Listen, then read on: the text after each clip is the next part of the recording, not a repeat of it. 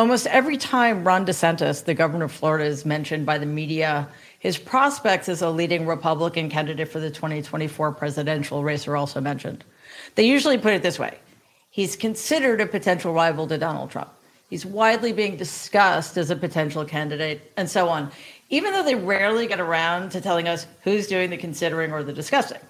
So let's take a look for a minute about what seems to be perfectly acceptable behavior for a potential Republican frontrunner for president in 2024. First of all, we have the Woke Act, which stands for Stop the Wrongs to Our Kids and Employees. This act takes on corporate wokeness. Your guess is as good as mine because I have no idea what the fuck that is. And it also prohibits the teaching of critical race theory in Florida public schools. By the way, as many of you already know, critical race theory is an advanced legal theory that is not taught in public schools anywhere. We also have the recent Don't Say Gay bill, which just today was passed by the Florida State Senate. This essentially makes it not illegal exactly, but prohibited for Florida teachers to discuss LGBTQ issues, gender, sexual orientation with students younger than grade 4, I believe. It's almost certain that DeSantis is going to pass this bill. And just recently, his press secretary, whose name I believe is Christina Pashaw, which is kind of funny, she recently said that if you're against what she called the anti-grooming bill, you're probably a groomer, or at least you don't denounce the grooming of 4 to 8-year-old children. Let that sink in for a second. She's saying explicitly that if you think it's wrong to prevent teachers from discussing gender and issues of sexual orientation with their students, it makes you a pedophile, or at least somebody who's very comfortable with pedophiles. Now, this is just a way of changing the subject, because the truth of the matter is the quote-unquote Don't Say Gay bill is incredibly dangerous. It puts LGBTQ plus children at great risk for bullying, self-harm, and suicide. But of course, they don't care. Adam Serwer said, I believe back in 2019, that the cruelty is the point. Well, it also appears to be a necessary prerequisite to become a Republican presidential candidate. But that's not all.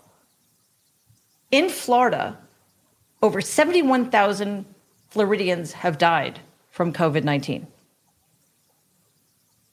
That's a lot of people, obviously. And you could say, well, you know, at the beginning, we didn't know, we weren't sure what to do, we didn't have vaccines. But the truth of the matter is, Florida had its largest spike of COVID cases and deaths 6 months after the vaccine became readily available. That's right.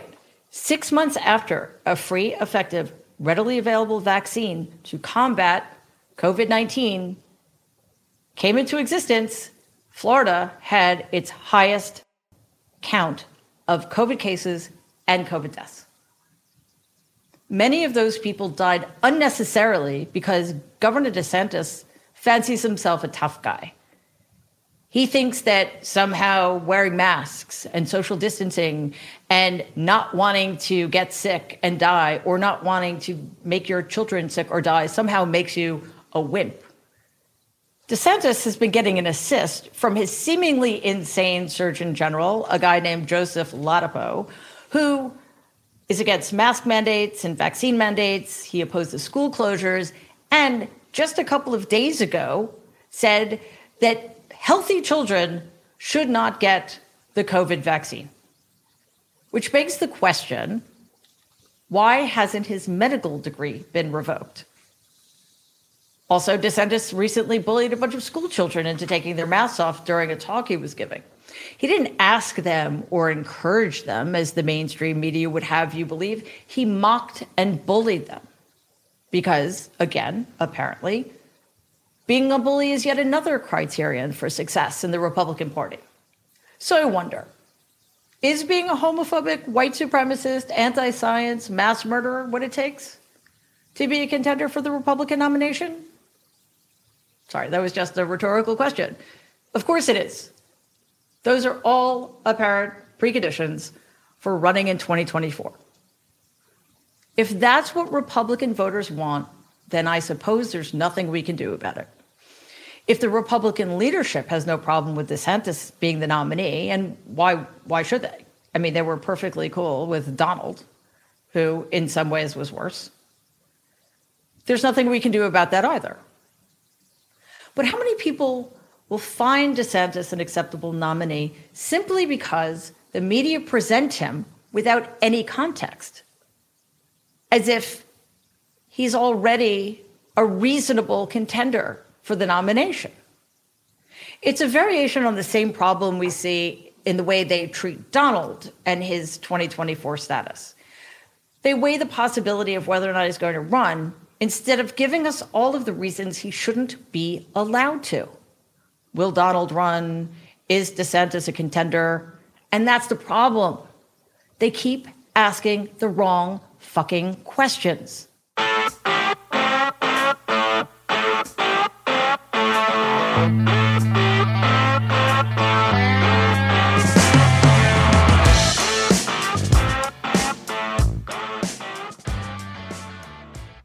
Before I introduce my guests, I just want all of you to know that starting this Thursday at 7 o'clock p.m. Eastern Time, my show is going to be live on the Politicon YouTube channel. The link will be in the show notes as well. So make sure you like and follow us, again, on the Politicon YouTube channel, and click the bell. That way you're going to get alerted every time we have a new live show coming. Now let's get to it. Today, I am so excited to welcome my next guest, Elie Mystal, who is the justice correspondent for The Nation magazine, his columns are excellent and not to be missed, but also the author of the very recently published Allow Me to Retort, A Black Guy's Guide to the Constitution, which we're going to talk a lot about because, not just because it's brilliantly written, but because the subject matter could not be more timely. I mean, I guess you could say that about the subject matter of this book at any point in this nation's history, but particularly now. Elie, welcome. Thank you so much for being here. Thank you so much for having me, Mary. How are you? I never know how to answer that question anymore. Because how are we, given the fact that the news isn't slowing down, or I should say the horrible news isn't slowing down. No respite. Right. No, it's funny. I have one part of my brain that's like, oh, I'm trying to promote this book and like it's new and whatever. The other part of my brain is just like, oh yeah, but it's not as important as thermonuclear war. That's I understand why I'm getting bumped, because. Yeah, or 2 million refugees, or right, like the global humanitarian crisis. Like things are always happening in the craziness of 2022. But I try not to lose sight of the fact that as bad as things are, they're better than they were 3 years ago. I mean, the whole. It hasn't exactly been like Biden boring. Now I can go to sleep. But let's not forget, people. At 5 or 6 o'clock on Friday, it's okay to turn off the computer, right? And that was not what was happening, circa 2017, 2018, right? Where Friday is no longer the time where you try to turn off the computer and you wake up, you have to come back on because somebody, some constitutional issue has been ignored, somebody's been fired, somebody has drawn a Sharpie on a hurricane projection. That's not happening. And so I try to appreciate that. Yeah, that is true. But I also feel in some ways that things are worse than they were a year ago. A year ago.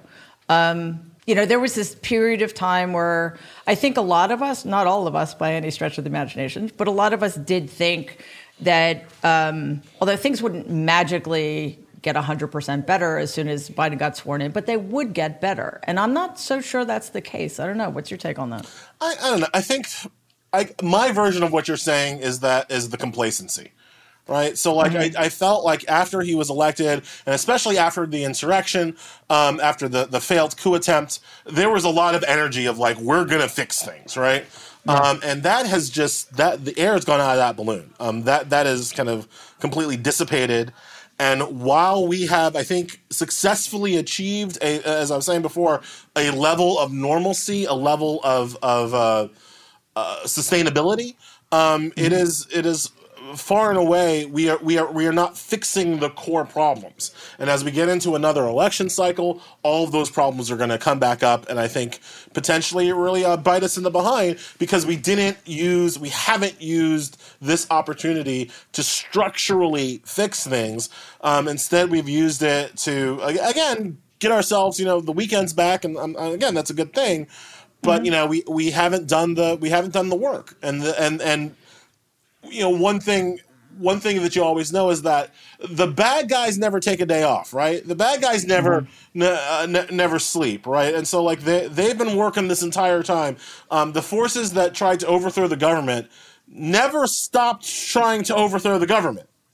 And the successes that they have reaped over the last 2 years, I think is going to come back to bite us in the midterms, certainly, and then potentially in 2024. Well, I think part of the problem is that the chaos and division they soak gives us energy, and it totally demoralizes and enervates the rest of us because we're actual humans who care about stuff. We have empathy, and it's understandable that people just needed a break.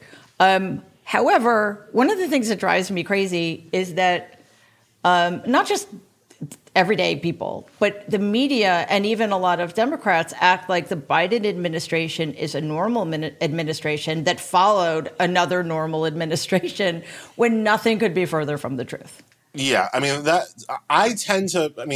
depending on the day of the week, I'm either more pissed at Democrats or more pissed at media.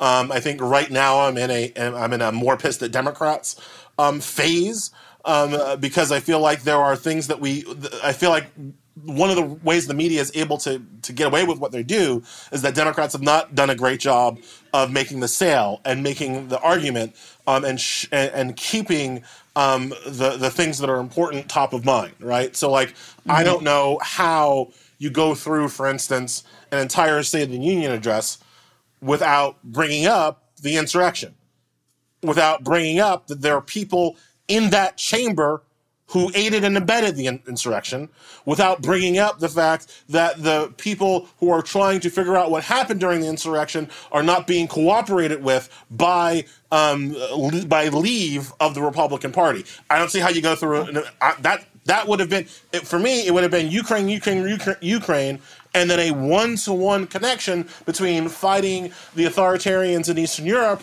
and fighting the authoritarians in Washington, D.C. I don't know how he didn't do that, so I'm a little bit annoyed by that. But, you have me back on in 2 weeks, and I'll probably be annoyed at the media, which knows full well what the stakes are and doesn't seem to care. Like, I don't understand why it's so difficult for certain news organizations or particular publications to have a pro-democracy focus in their coverage. And we see it with Ukraine. Like we don't see a lot of both sides BS when it comes to telling the difference between a country that's trying to have self-determination and an aggressive foreign adversary. Suddenly, a lot of these people are pro-democracy again. But why can't they be pro-democracy at home? And why can't they be pro-democracy in their coverage at home? But they're not. But they're not, and they seem to get away with it at all times. So, like I said, a couple of weeks I'll be back to being pissed at the media. But I think we could be pissed at both entities all the time. I mean, I kind of have although that too would be really exhausting, but we can try. I have a policy, generally speaking, of not criticizing the Biden administration or Dems simply because the media are so biased in their coverage. Donald versus Biden, Democrats, the Democratic Party as a whole Democrats versus the Republican Party. That's their favorite. I'm sorry? That's their favorite story. Democrats in disarray. Yes, Dems in disarray.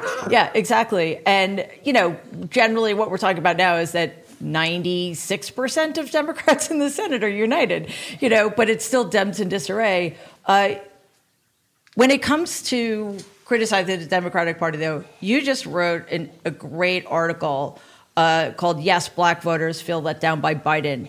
And the two major things you point to that I think we do need to keep hammering on are the failures to protect voting rights in a vociferous, vehement, passionate way, and the failures in at least even addressing the problems with police corruption and violence towards Black Americans.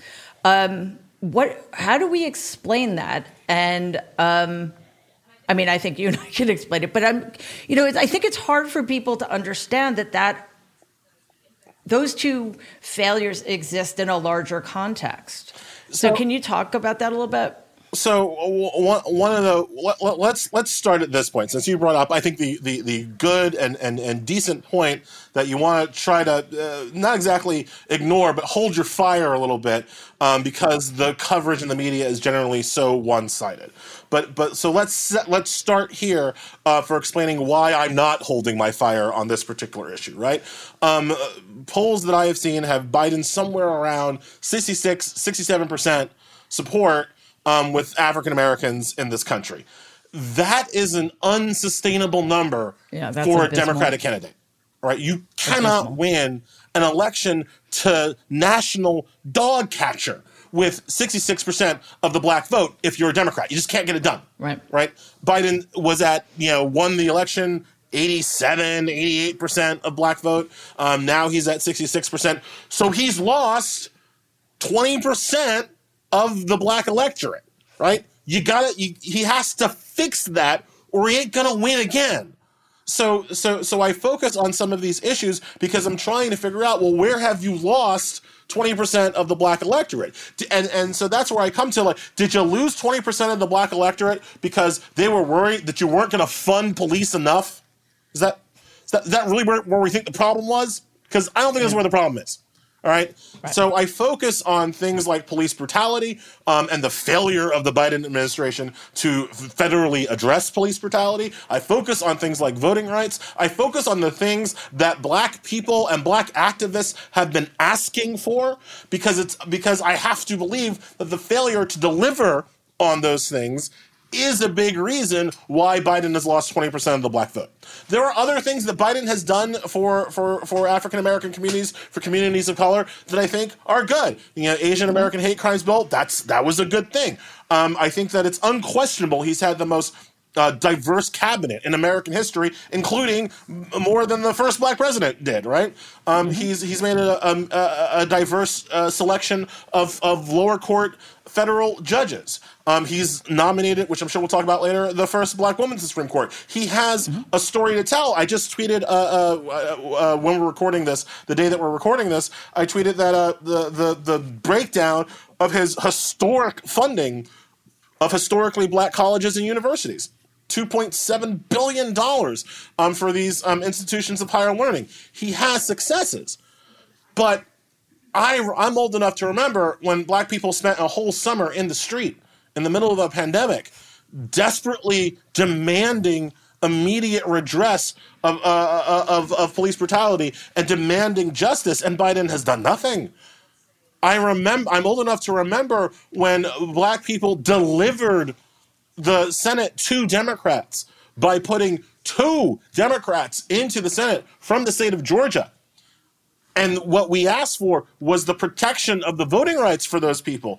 And Biden and the Democrats have done nothing to protect those voting rights. And so I feel like that's, A, where the 20% went, right? That's where he lost. That's where he lost the people. And B, if he doesn't get those people back, he can't win. So I focus on this. Yeah, but also because this isn't new. How many more decades and centuries can Democratic leadership say to Black Americans in particular, we'll get you eventually. Just keep putting us in power and we'll get you eventually. But, we don't want to really get into the whole critical race theory, even though it's really fucking racist, because we don't want to upset suburban white swing voters, which, by the way, exist in the same numbers as unicorns. We don't want to scare people off by doing what needs to be done, and by implying that the rights of Americans can be deferred.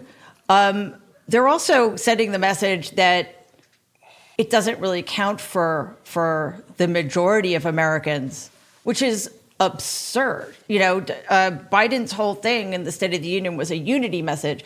And as you said earlier, the one thing that I think should unite almost all of us, except the seditionists, is what happened on January 6th. The one thing that should unite all of us who care about the potential for American democracy is voting rights for all people. So it's that failure that kind of drives us up the wall. 100%. You say it's not new. Like it's that thing where again, I think a good way of looking at it is, what do the Republicans do, right? When Republicans get in power, the first thing they do is throw red meat to their base, right?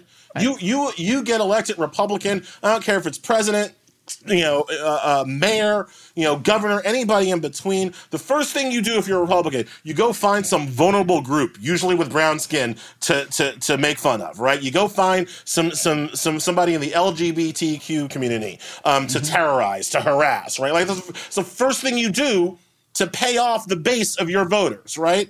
They elected you to be bigoted and misogynist and cruel, and so you go off and you find somebody to be bigoted or misogynist or cruel to as a good faith effort to show that those base voters got what they wanted. Where's the Democrat version? Where is the Democrats paying off their base voters, right? Because unlike cruelty, what Democratic base voters want is justice. So where's the justice? Where's the perp walk? Where's the rapacious capitalist criminal who's being perp walked into the courthouse? Where's the insurrectionist funder who's being tried for treason? Where's the justice? Where's the fairness? Where's that outreach to the base voter that put them in office? Running towards the center and trying to compete for gettable voters, that has to happen too. I'm not, naive. I understand what an election year is all about. You always want to try to tack towards the center in an election year. That's fine. But where's that payoff to the base?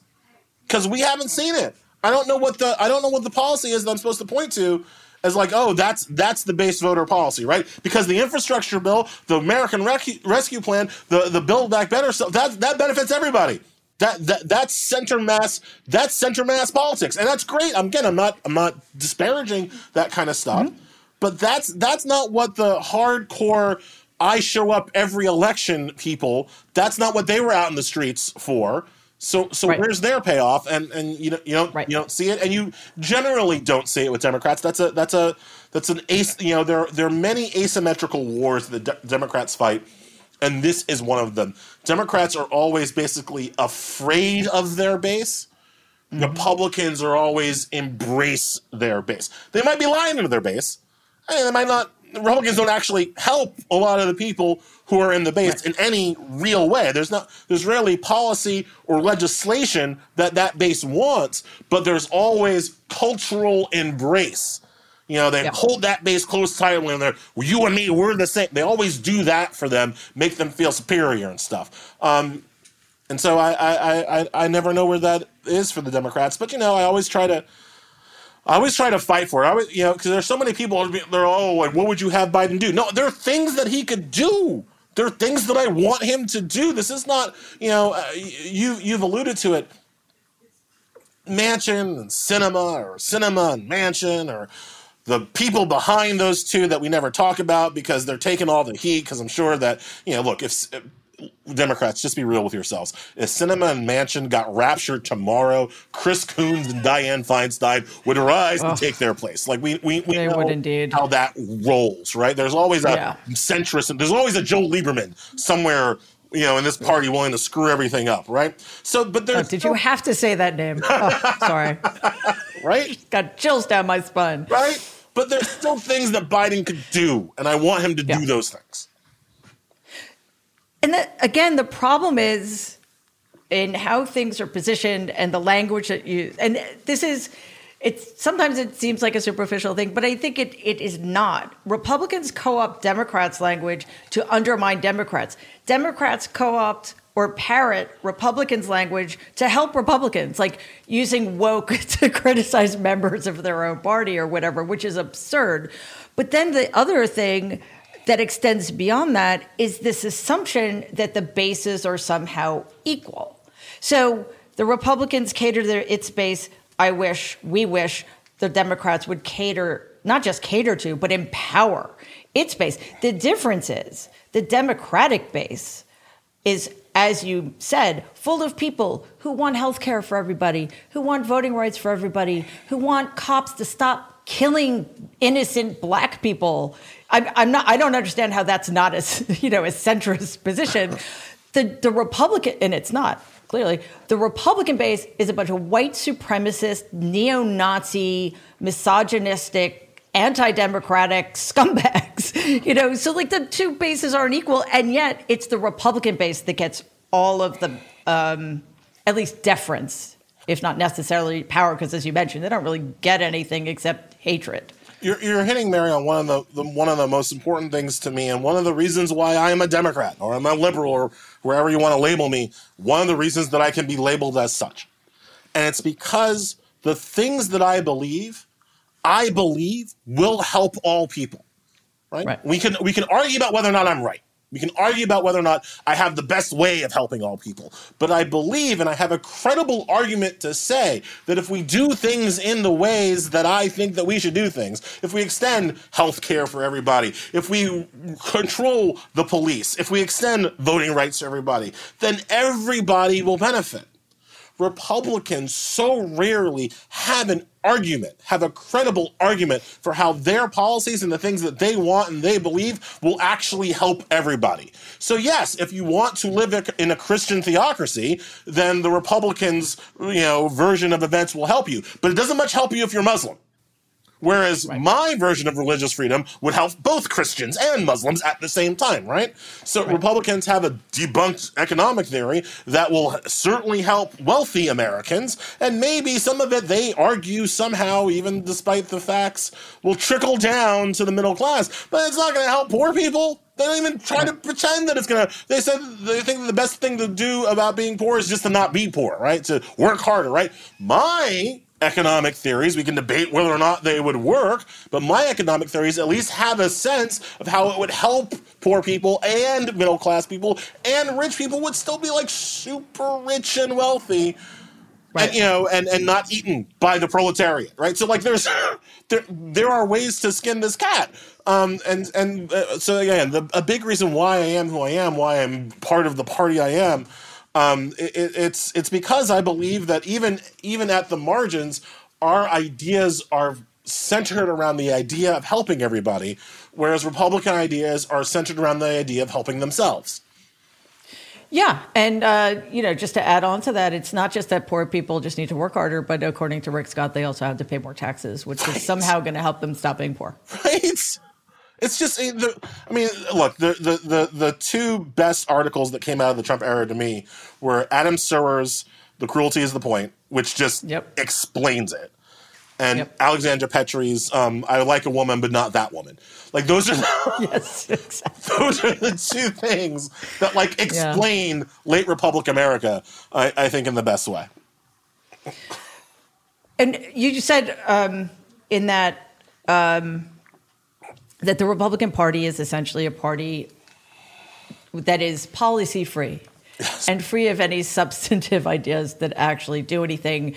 And yeah, I think you're right. I think people like Mitch McConnell, Bill Barr, they want to turn this country into a theocratic apartheid state.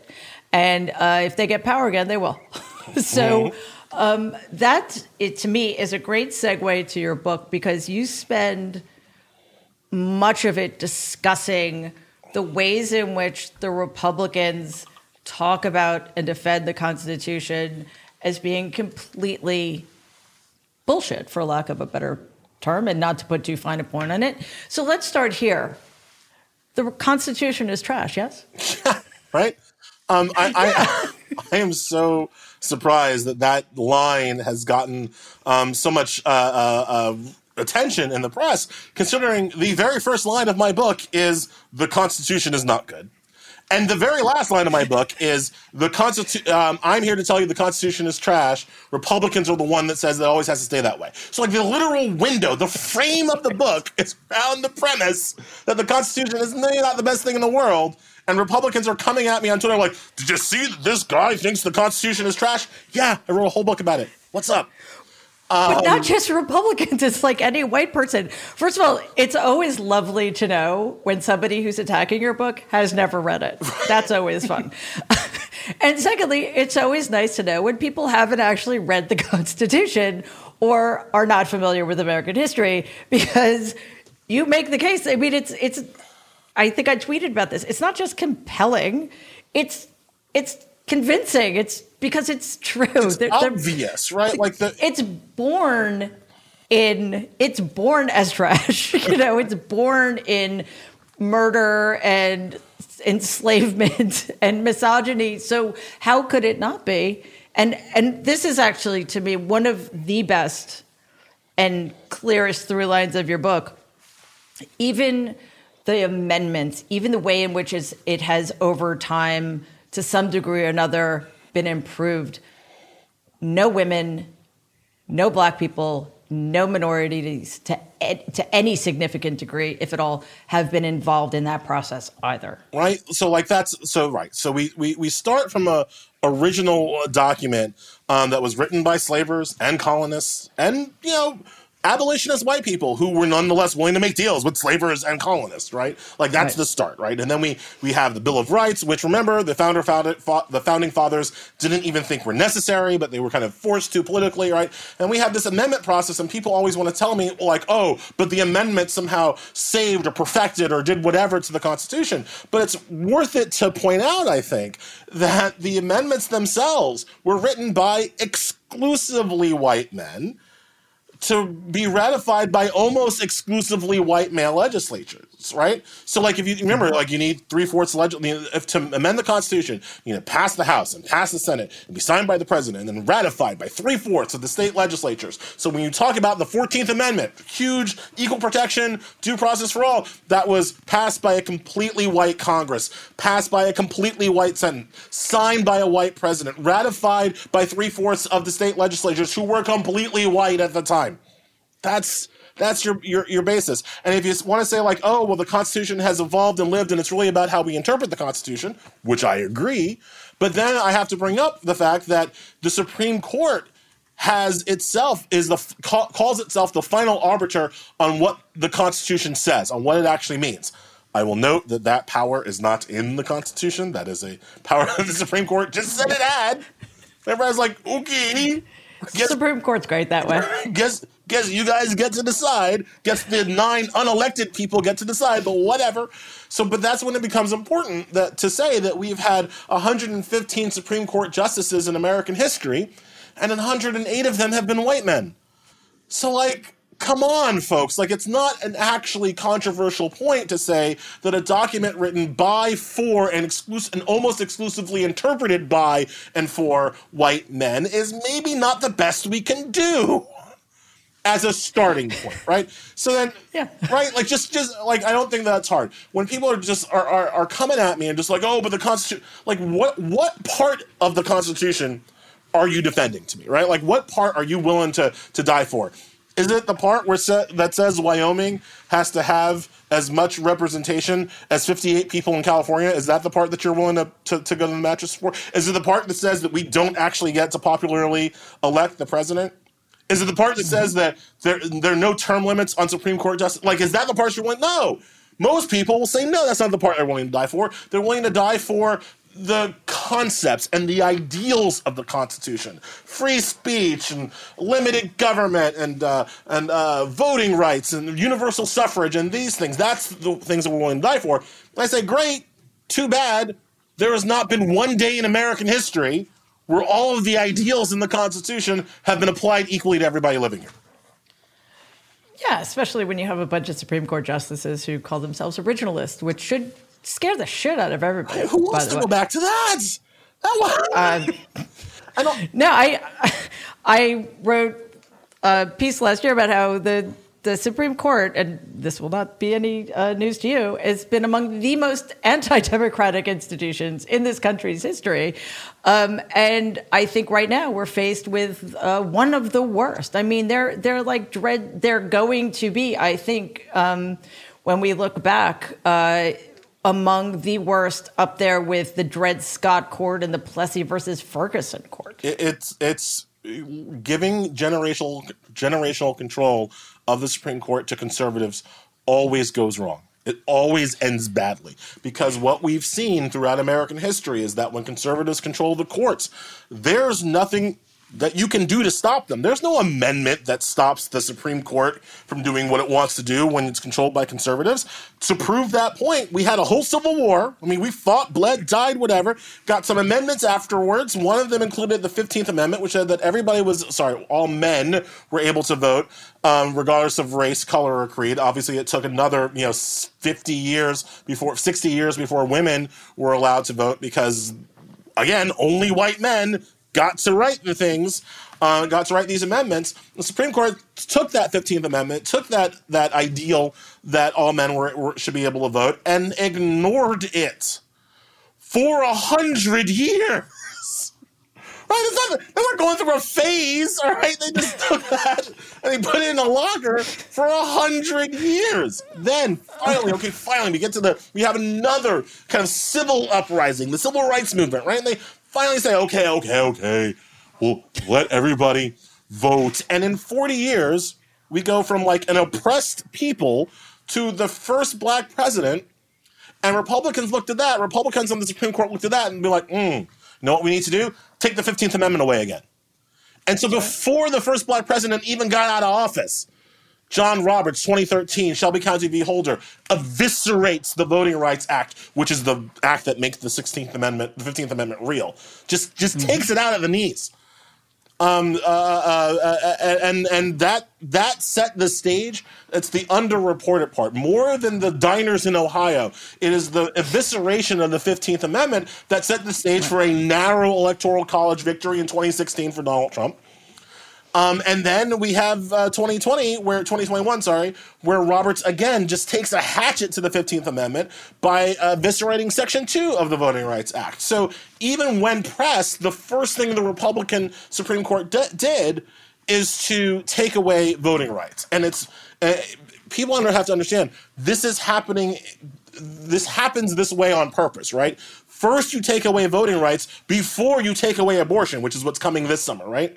Because if you take away abortion first, then people would just vote you out. So first you have to take away the voting rights, then you can take away abortion. Then you can go after all the vulnerable groups. And that's the process that's starting now.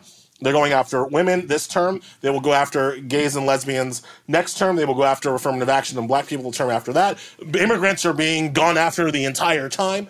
But it has to happen in sequence. You have to take away the voting rights first. Yeah, and they're doing a really good job of it. And these things happen at times when those people have the luxury of not paying close enough attention, like during Reconstruction, for example, when the assumption is that things are getting better. Because on their face, the 13th, 14th, and 15th Amendments, yes, theoretically made things better.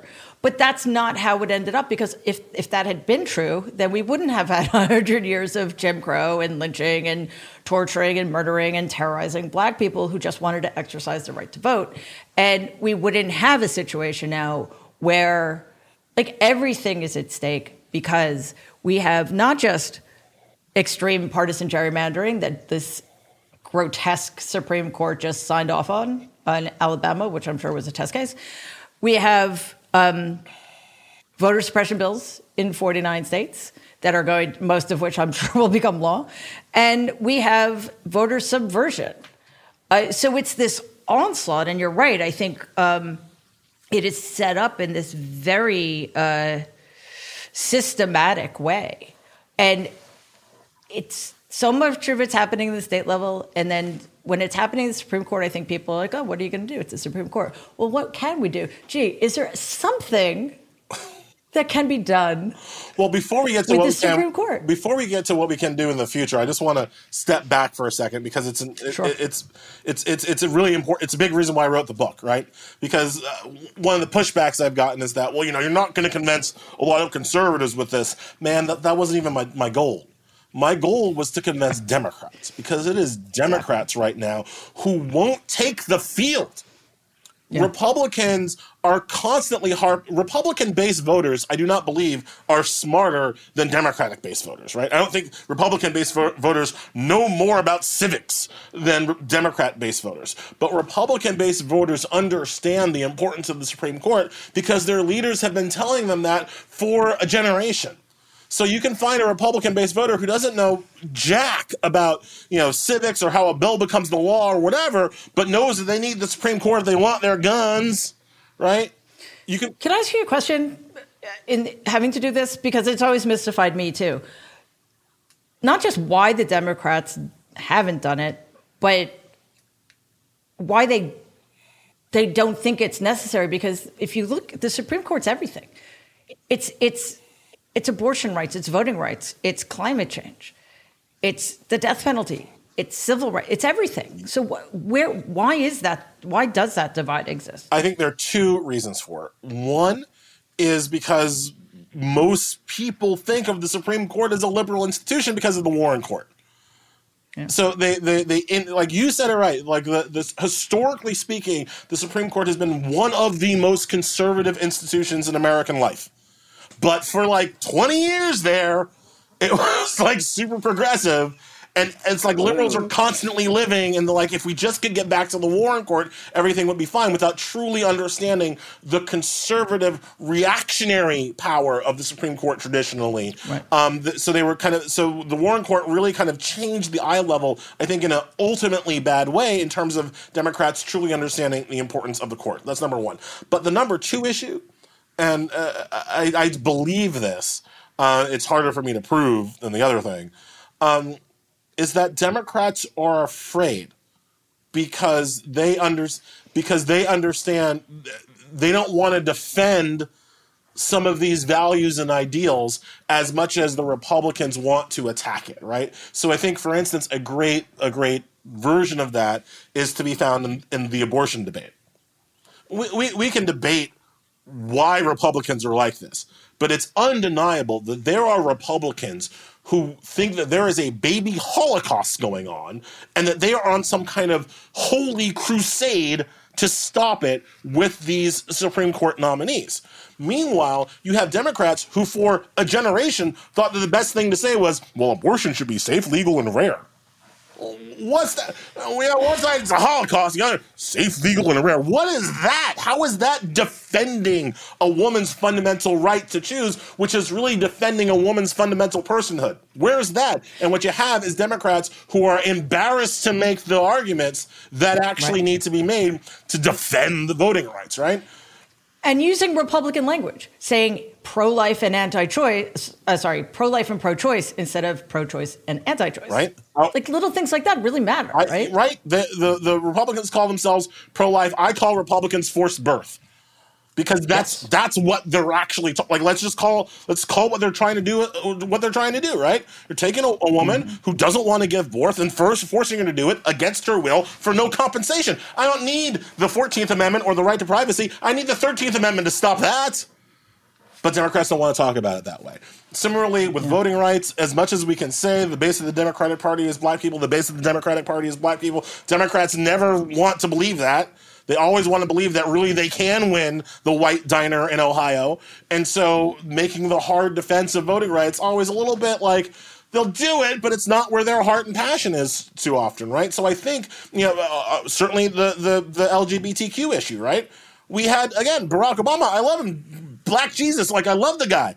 When he ran for office, I think marriage is between a man and a woman. He had to evolve on that, right? Republicans ain't need to evolve on what they thought or devolve about gay rights, right? So, like, the cultural issues that the Supreme Court deals with, Republicans are fundamentally much more comfortable making the cultural war points, and far too many white, male, centrist Democrats are afraid of getting in the trenches and fighting the culture war, which makes them afraid of getting in the trenches and fighting for the Supreme Court.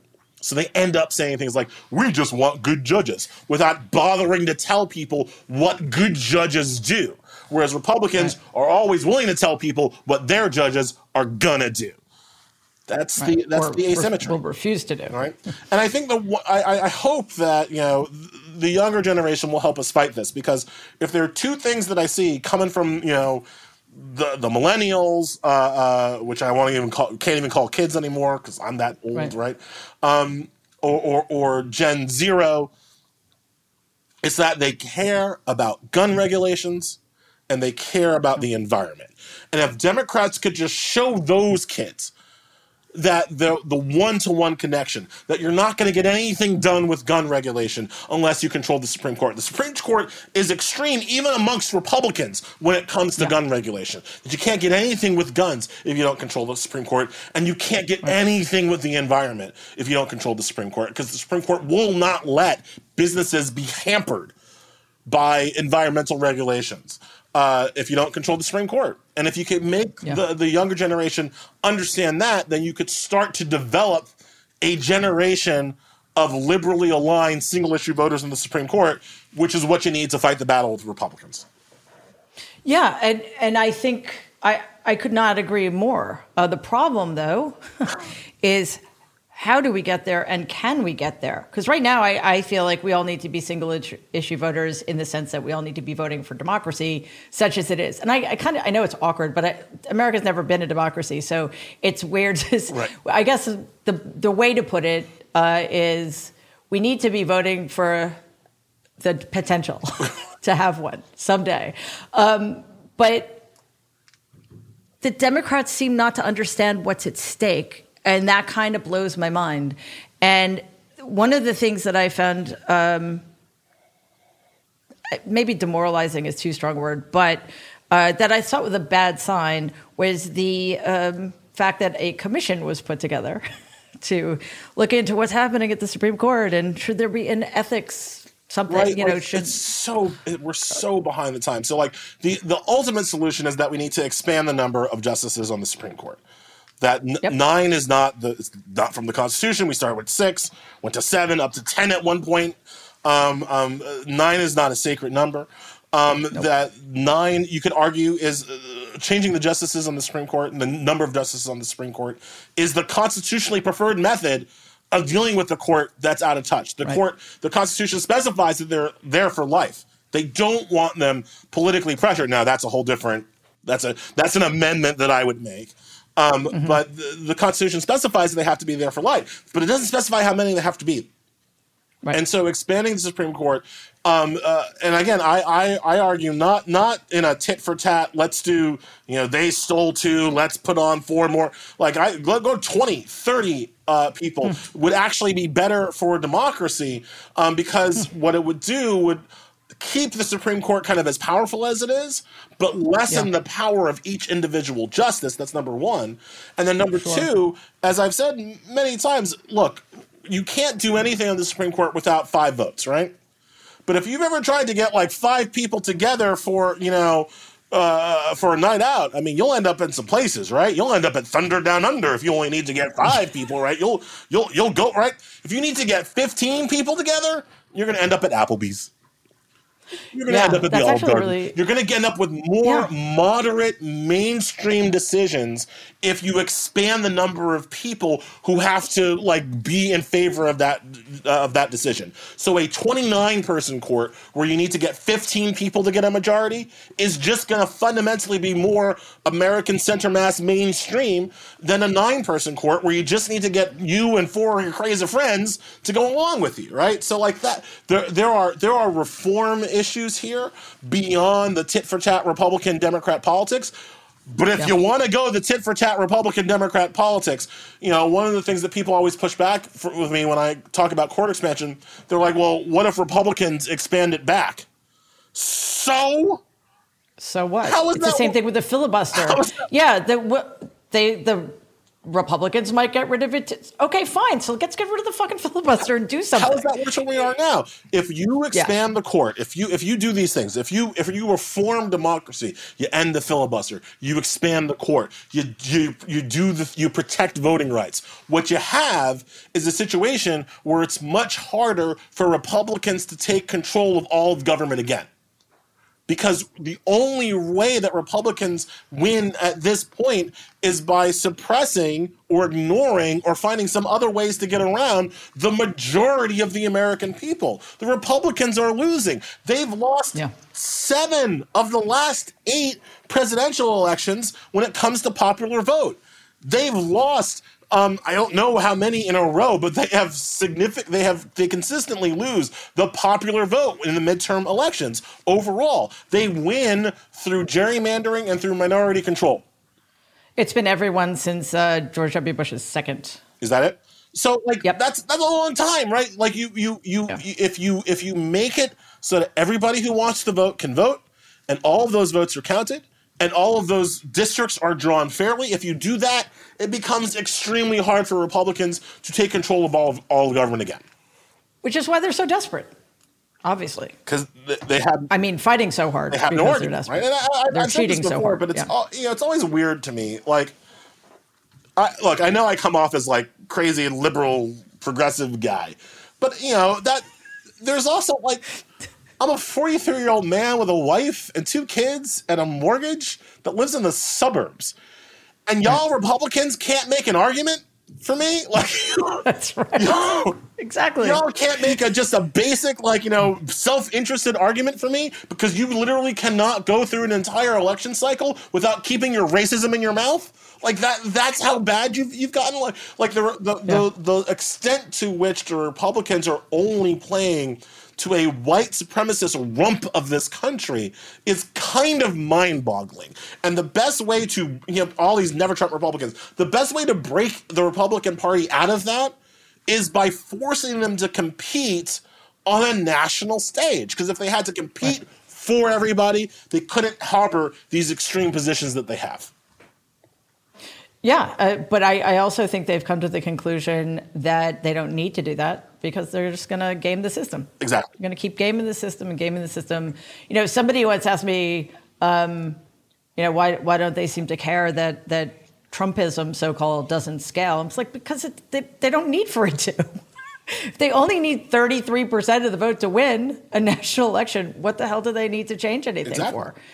I honestly thought after Romney lost, what that proved was that there wasn't enough of a white supremacist base left in the country to support a Republican national candidate. And boy, was I wrong. Like, boy, was I like that. That was where I made the wrong turn to Albuquerque. I didn't think there were so many of them there. And Republicans, apparently, they always knew they had more. They just needed to go get them. Go motivate them. And that's what they knew, and I didn't know. And we're living in the consequences of that, right? We are indeed. So let's talk about something slightly less depressing. Actually, something wonderful. The nomination of Ketanji Jackson. Thank God I didn't call her Jackson Brown. Sorry. I'm sure I'm not the only person who's been having that. But Ketanji Brown, Jackson, Jesus.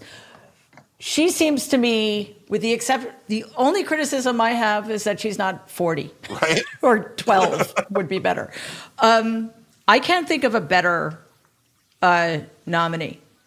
And yet, the Republicans, even the ones who've voted for her to elevate her to other positions on other courts, will probably not vote for her this time around. I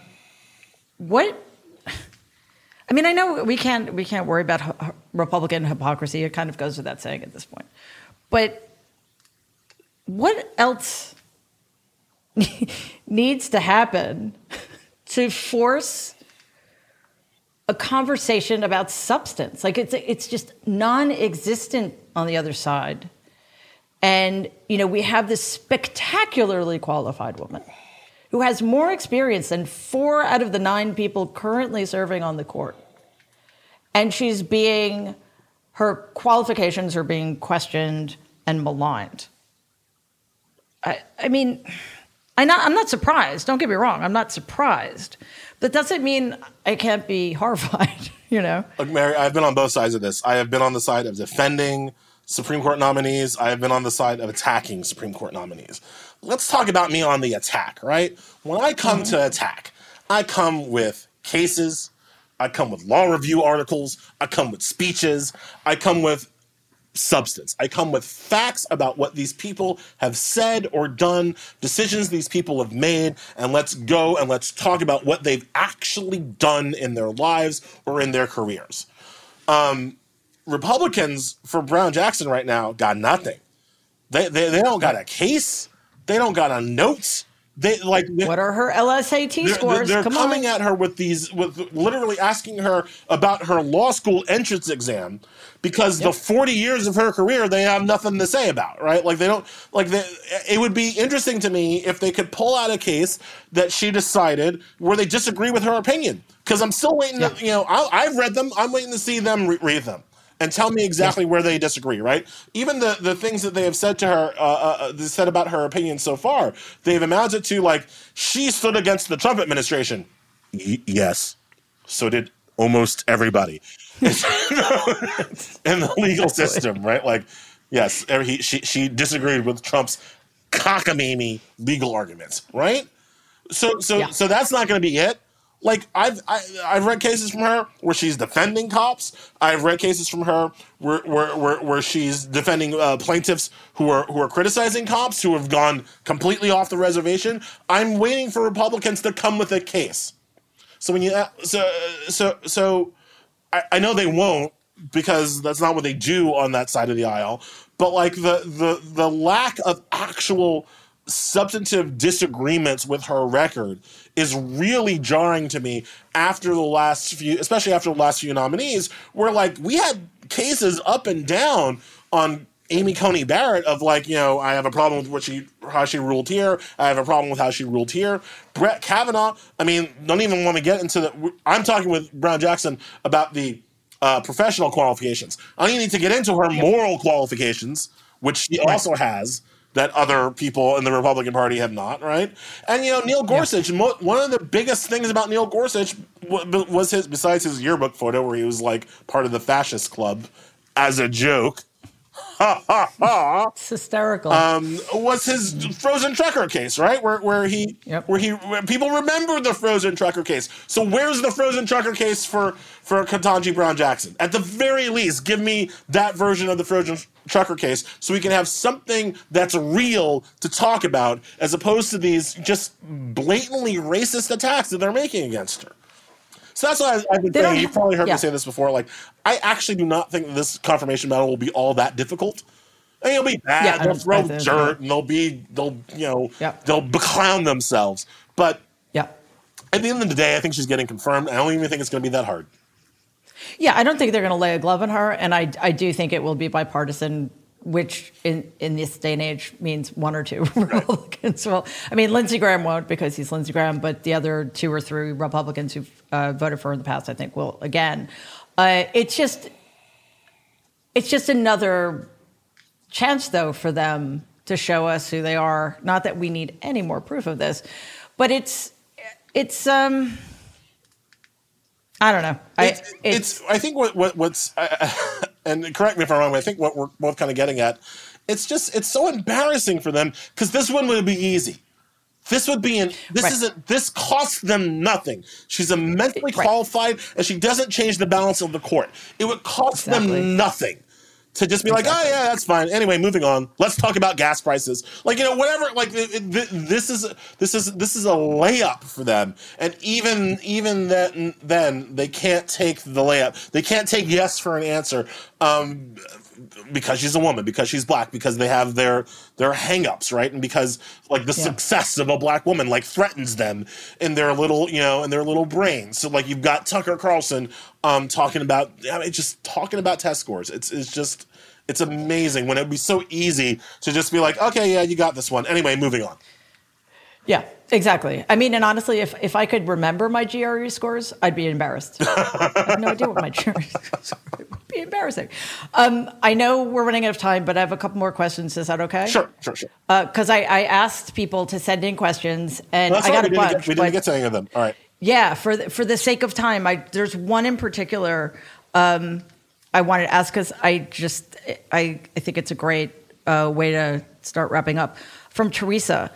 I believe Elie said that it would not be possible in our present day to have a constitutional convention, but let's pretend that we could. In a perfect world, who from our public sphere would he assign as a delegate for the new constitution? And one of the reasons I like that question is because it's like hopeful, and it kind of gets us out of the dire straits we're in when like it feels like nothing's going to be accomplished ever. But it also gives us something to work towards, because I agree with you. We need to rewrite the Constitution from the ground up, or just give us the First and the 14th Amendment, which is something else I wanted to talk to you about, but that's a much longer conversation. So what do you think about Teresa's question? Okay, so in the perfect world where Republicans don't exist, well, obviously it's not just a delegate, right? The whole point is that, to quote Kermit the Frog in Muppets Take Manhattan, you want more dogs and cats and bears and chickens and things. Like you want as many diverse people as possible, because nobody has a monopoly on knowing what to do, and nobody has a monopoly on rights and responsibilities, right? So you'd want to make sure, whatever it was, you want to make sure there was at least 50% women, right? That's what the world is at the very least, right? So you'd want to have 50% women. You'd want to have representative minority representation across as many groups as possible. You'd want some openly LGBTQ folks in there. You want people whose rights are on the line or on the chopping block all the time to have a participation in making those rights. There is no one person who could do it. I wouldn't want to do. I mean, like I could do it as a joke, but like I wouldn't. I'll put it like this, Mary. I would not vote for a constitution that I wrote myself. Because the simple idea that only one person would be in charge of writing it is an anathema to the entire project that I'm trying to talk about. Sure. I mean, I have to assume that wasn't, that was maybe something. So then just for funsies, though, who's got that like idea? Pick a few people, not just one, but like, a small group of people you think would be a really good starting point. Okay, well, I'll start this way. So I had Justice Elena Kagan in college. She's one of my professors. I put her in there. I would put Elizabeth Warren in there, who was not one of my professors, because I was scared of her class, and I didn't need that kind of heat on my transcript there at the end. I was just trying to get out, right? That's great. So I definitely start with those two as the core, as a great core. And then since I've just been talking about Ketanji Brown Jackson so much and how great I think she is, I put her in there too. So I'm starting with 3 women, and the other people can add in their heroes. But I think that with those 3 women, that would be a great core. Kagan's a little bit more rules based. Jackson really has that sense of like how people live in this society, and Warren for just that, like, what's not going to happen. Adam Smith is not writing this Constitution. Like that aspect, I think that's a great core. Right. Oh man, I love that. And I would, because I'm less forgiving, I would say no white guys, but maybe I could change my mind. You had your chance, white guys. Yeah. You did. You had your chance, and you really blew it. Right. Like from A to Z, you blew it. Steve Kerr, Elie, Golden State Warriors basketball coach Steve Kerr or San Antonio Spurs coach Greg Popovich. Those are my white guys. I'm going to have to defer you because I don't know who either of those people is, but I trust you. So that's cool with me too. I'm going to start this list. I'm going to keep track of this list, and every time I have somebody else on who knows what they're talking about, I'm going to ask them. Okay. Because I think it's a good thought exercise. Two more really quick questions that I like to ask everybody because we're living, you may have noticed, in dark times. It's overwhelming, almost always. So especially when you have kids. So what now gives you hope? And how do you hang on to it, considering everything? Rum and no. I'd say vodka, but okay. Rum's good. This is going to be dark, but this is where I am this week. Republicans are on the verge of getting everything they wanted, and sometimes that's the worst thing that can happen to a person, right? So sometimes the worst thing that can happen is when you get everything you want. So I guess a version of hope that I have is that as Republicans collect their victories, as they overturn abortion rights and they unleash guns on our subway systems and they overturn public health and safety regulations and they get all these things that they wanted, maybe more people will realize that living in a Republican dystopian theocracy is bad and will rise up and do something about it, right? Because I think that you try to explain to people what Republicans are trying to do, and there's a part of them that doesn't believe you. That just doesn't believe they're going to go as far as they're going to go. But when they're putting, kidnapping trans kids from their families, when they are jailing parents who get their daughters' birth control pills, when all that's happening, maybe people will realize that we weren't being hysterical all along, and will do something to stop them. Does that count as hope? Yeah. It's definitely it might get darker before it gets lighter, but I do think it'll get lighter because I do think that ultimately, they're destined to lose. Ultimately, people don't want to live under a theocratic dystopia, and so I do think that people will eventually figure that out. Well, we have a test case. I think Texas is almost entirely on its way. Maybe not completely, but it's getting there. I mean, women are now second-class citizens, or people who want to decide whether or not to be pregnant.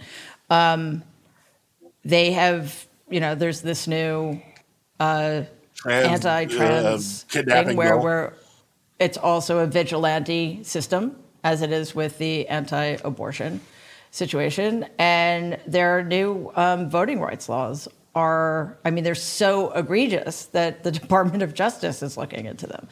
And I think for a long time now, Texas is that place. Anybody at any time, at all times, can have whatever kind of gun they want with as big a magazine as they want. So I think Texas is pretty close.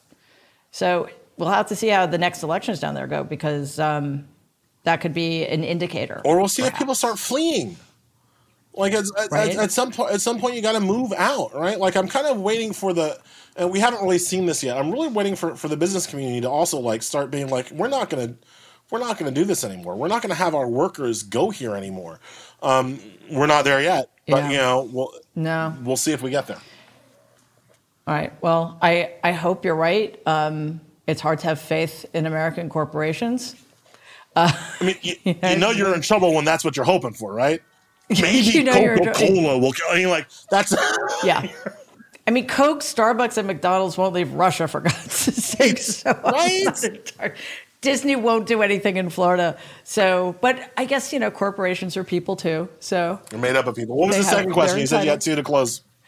Just how do you hang on to hope in this day and age? The hanging on to it is different. I've got to hang on to it because I've got two kids, right? I've got a 9-year-old and a 6-year-old. And I've got to hope that their lives will be better than they look right now. Although I will say, and I've talked about this before, that one of the problems in my education, my self-perceived problems in my education, is that I never had any kind of international skills, right? I need to be north of the Mason-Dixon line, east of the Hudson, south of Montreal. Like that, there I'm okay. And once I go beyond there, I'm a little bit out of my element, right? I don't know how to speak another language, like most intelligent people know how to do, right? So like all these things, I really don't want my kids to be like that. Because I really want my kids to have the ability, the option, to get out of here if that's what becomes. Yeah, I'm trying to get my daughter a Scottish passport. You know what I'm saying? Just in case, because you never know. Like, maybe it's. I would love for them to have that ability, that cultural flexibility that maybe I myself don't have. But fundamentally, I have to keep some hope because I got them to care about and to worry about. Right, and they do control the iPads in your house. Absolutely, so, right. Elie Mystal, this has been such a pleasure. I've been wanting to meet you for a long time, and I'm glad your book gave me an excuse. It's again, Allow Me to Retort. Can you see that? A Black Guy's Guide to the Constitution. Seriously, it's necessary. It is a corrective to almost all of the history white people have been, quote unquote, taught. Which is why you're seeing the reactions you're seeing from white people to a lot of this book. On Twitter, somebody told me that we were race baiting because we don't think the Constitution is good. I'm like, that's an interesting take. Right? But anyway, the book is fantastic. Please read it and read Elie's stuff in The Nation. And obviously, he's a contributor on MSNBC who really needs to be paid. Elie, thank you so much. I really appreciate it. Thanks for having me, Mary.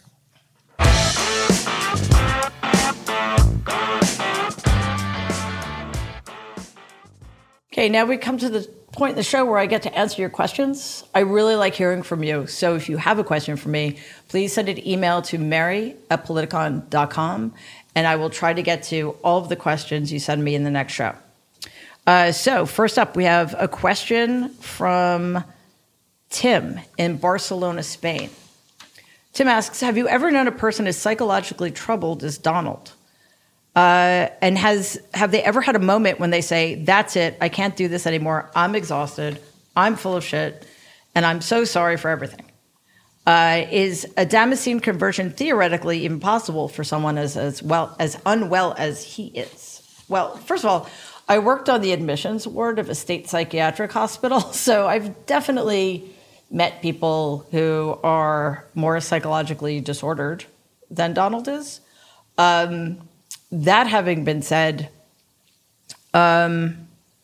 he's more dangerous, obviously, because he's been given ridiculous amounts of power that somebody like him never should have had. And as for his ever coming to some realization that his entire existence is a lie, this will never happen because he's a malignant narcissist, and narcissists narcissists at that level never come to any real understanding of who they are because it would completely shatter their illusions, and that is much of what Donald spends his psychic energy defending against, actually. From Julie in Burlingame, California. Do you think it's possible to enact laws to prevent dangerous people from holding any public office without it being framed by the right wing as discriminatory or stigmatizing mental illness? I don't think laws can be enacted, actually. I think, basically, under the Constitution, anybody who wants to run for office can run for office. So the only way to prevent a disaster like Donald is for the parties to come up with vetting processes. For example, so at any time along the way, the Republican Party could have torpedoed Donald's nomination simply by requiring that all candidates release their tax returns or a full medical or psychiatric workup.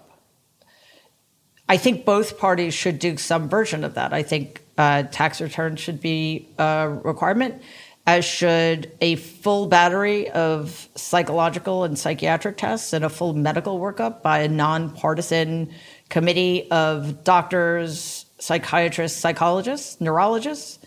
I think candidates for president or for the nomination should be able to demonstrate that they've actually read the Constitution. However, since it's up to the parties, I don't think that would ever happen on the Republican side. So, unfortunately, we're going to be stuck with somebody like Donald again, potentially. Okay, so here's a question from Logan in Texas, who asks, who are your go-tos for reliable information about Ukraine and the Russian aggression against Ukraine?